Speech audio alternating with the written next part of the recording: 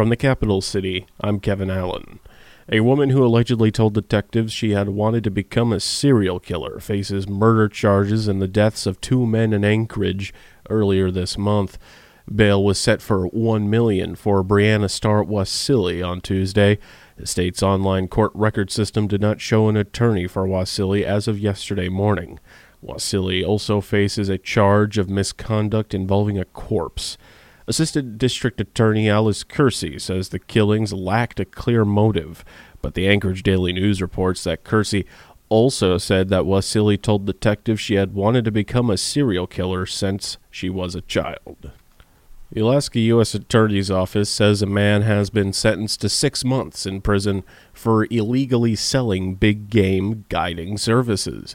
Stephen Jeremy Hicks signed a plea agreement last year, pleading guilty to a Lacey Act violation.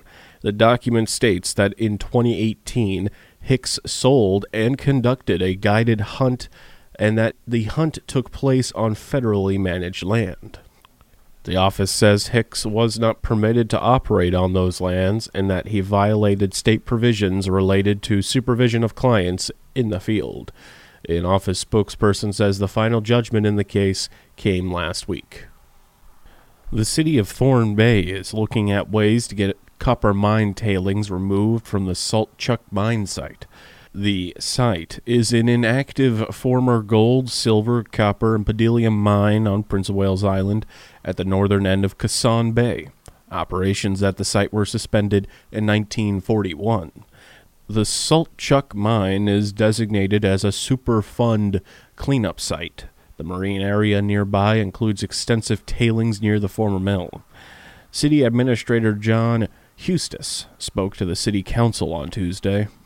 I have had continuing conversations with the EPA on the Salt Chuck mine tailings. They've sent me several of their past fairly large documents documenting the cleanup efforts to date.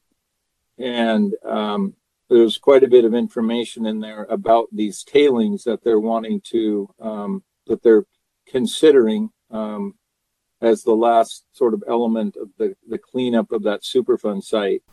Hustis says the priority is to test the solubility of copper at the site and says the tailings are sometimes submerged. The conversation with the Environmental Protection Agency is ongoing, he says. By way of continuing the conversation, I'm just waiting. They're keeping us as a possible alternative, and again, that would be some way to dispose of this on our landfill site, our 20-acre site out there in Goose Creek. The opportunity I'm looking for from the city perspective would require some negotiations on how that would go down, and it needs to be favorable for the city. Hustis says cleanup previously involved container ships headed to Washington State. In other matters, the city of Thorne Bay was recently unsuccessful in obtaining grant money for paving the road to Kassan, but the city is pressing on to find funding. Mayor Lee Berger posed this question to Hustis. The Kassan or the South Side Road might start seeing some pavement? That's a good question.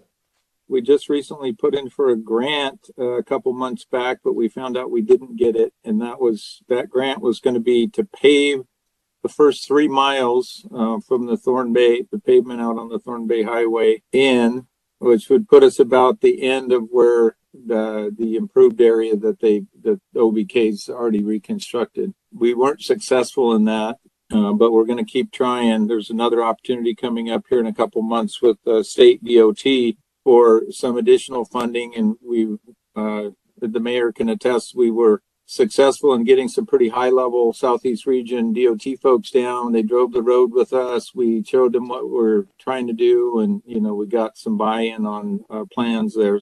All made their remarks during a City of Thorne Bay council meeting on Tuesday. The city and borough of Wrangell has signed a design contract for port and harbor surveillance cameras. According to the Wrangell Sentinel newspaper, the plan is to have surveillance cameras in operation at city dock and harbors sometime next year. The Borough Assembly last week approved a $90,000 design contract with Juneau-based ResPec to prepare plans for cameras, wiring, and server system to store the images. The total project is estimated at $983,000, with $409,000 already in hand from a pair of federal Department of Homeland Security grants. The Wrangell Borough is applying for a third federal grant to help cover the cost. A small local match will be required. ResPec's design work will take about 15 weeks, the company said in its bid for the borough contract. The Assembly approved the contract on July 11th. The number of cameras will be determined in the design process. An Alaska mayor says an evacuation order for about 65 residents of a subdivision near the community of Anderson has been lifted. The evacuation order went into place on June 28th because of the clear wildfire burning near Anderson. Denali Borough Mayor Clay Walker says it was lifted Tuesday. The fire destroyed about 30 structures, but that includes just one year-round residence. Walker says other structures that burned included 8 or 9 cabins and other buildings, including sheds, garages, and a shipping container that held about $100,000 of building materials. Rain has helped tame the blaze, which was listed at 56% contained. Full containment was expected within the next 10 days. Rebecca Himschoot, a teacher and Borough Assembly member in Sitka, is running to fill Jonathan Kreiss Tomkins' seat in the State House of Representatives. She spoke to News of the North from London, England on Wednesday while on a family trip. There are a lot of really good reasons to run it right now. I think everybody can see a lot of things that we'd like to see done differently. And for me, the compelling reason to run is really twofold. One is, as a teacher, the children in my classroom kind of reflect to me how our community is doing. And I see our children struggling right now in ways that are more severe and more frequent than what we've had in the past. And that, to me, is a signal that our communities are not as healthy as they should be. Himschoot is pragmatic and optimistic about her chances to win. We need good, solid decision-making in Juneau, so we need people to be willing to represent us who are, I like to call them pragmatic problem solvers, and I think I'm one of those. So that's one reason. And then a policy reason that I want to run is I think the bipartisan coalition in the House has kept a voice for rural Alaska, and I think that voice is increasingly difficult to project in the noise of what's going on in Juneau. A coalition house is Himschoot's hope in this year's election. Polling data shows a coalition Senate and a Republican House might be in the cards. Himschoot spoke to that. Well, obviously the job becomes harder if there isn't a coalition in the House or if I'm somehow not in a majority group. And so at that point, then it becomes a matter of making sure that our needs and our concerns are heard over and over and over again so that they can't be fully ignored, because we keep sort of biting at the apple and making sure that the needs of Southeast Alaska and all coastal communities are brought to the table over and over and over again. So it does.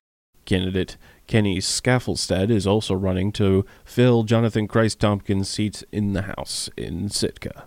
Sitka Borough Assemblymember Kevin Mosher has filed to run for borough mayor in Sitka.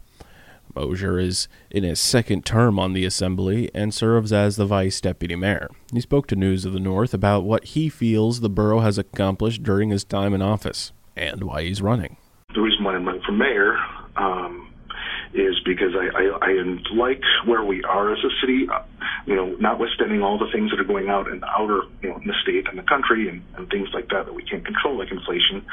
I'm happy with the way things are going, and I would like to kind of solidify, protect that direction, and unify the Assembly and unify the city. And obviously, there's been things that have kind of nationwide that have been very divisive, and I would like to shy away from that kind of thing and be a place where we are agree to disagree. Mosher says being on the Assembly has been a growth experience for him. I've learned that there's more than just finances to governing, and that's been a growth thing for me. But my primary concern on the Assembly has always been finances, to try to help people, make the cost of the burden of city government as low as possible on people, and it's proven to not be an easy task. But my main goal when getting on was to try to make sure one, that we have good leadership at the city. Because if you don't have good leadership, you're not going to go anywhere. You're not going to succeed. Mosher, originally from New Jersey, was stationed in Sitka on the Coast Guard cutter Woodrush. After leaving the Coast Guard, he decided to make Sitka his home. And I got them ready for pickup. Roger. All prepared to take the load. Roger. Easy form right. The Coast Guard Air Station Sitka aircrew medically evacuated a man from the cruise ship Norwegian Encore in Chatham Strait on Monday. Coast Guard Sector Juneau Command Center personnel received the request for assistance from the cruise ship crew at 5:48 a.m. on Monday, reporting that the 64-year-old male had been suffering from stroke-like symptoms since 4:35 that morning. The helicopter aircrew arrived on scene at 7:27 in the morning and safely hoisted and transported the patient to awaiting emergency medical service personnel at the Mount Edgecombe Medical Center in Sitka. Patient condition was reportedly stable upon transfer to medical personnel. The top employees of the Alaska Permanent Fund Corporation are some of the highest paid public workers in Alaska, but with wages rising across the country and employers competing for skilled labor, even the Permanent Fund is struggling to keep employees from leaving.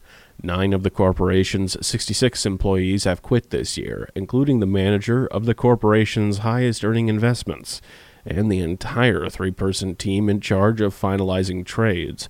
7 other positions are new, and filling them is expected to be difficult. Dave Steeran with the governor's office spoke on the issue during the KINY Morning Show with Kelly Perez. The Permanent Fund Division has about a 33% vacancy rate in positions right now. So for people who are looking for a rewarding and challenging career in the world of government or the Permanent Fund Division, applications are being taken now. So just like every restaurant, hotel, cruise ship, what have you, there are plenty of vacant positions in various departments in the state of Alaska, including the Permanent Fund Division. Steeran added that jobs are available across many departments in the state. Meanwhile, Steeran gave this as an explanation as to why the PFD will go out early in September rather than August. Even with a normal October distribution, there's anywhere from 25 to 35,000 applicants who get their checks late just because of waiting on additional documentation from them. When you move that up, like we have, you now have a larger pool of people that can, according to some estimations by the Permanent Fund Division, double the number of folks whose documentation we're still waiting either on or to process, or we're waiting for some additional information to come back. And so the question is, well, why couldn't we have done it in August? August could have been anywhere from 65 to 95,000 people who wouldn't have gotten checks. And so we're reaching the point of diminished returns. Dave Steeran making his remarks on the KINY Morning Show. With corporate America offering unprecedented perks to attract new employees, public sector hiring managers are finding it very tough to compete. Especially hard hit, says ABC's Jim Ryan, is the United States military. COVID-19 gets some of the blame as the pandemic closed down the high school and college campuses where the armed forces do so much of their recruiting.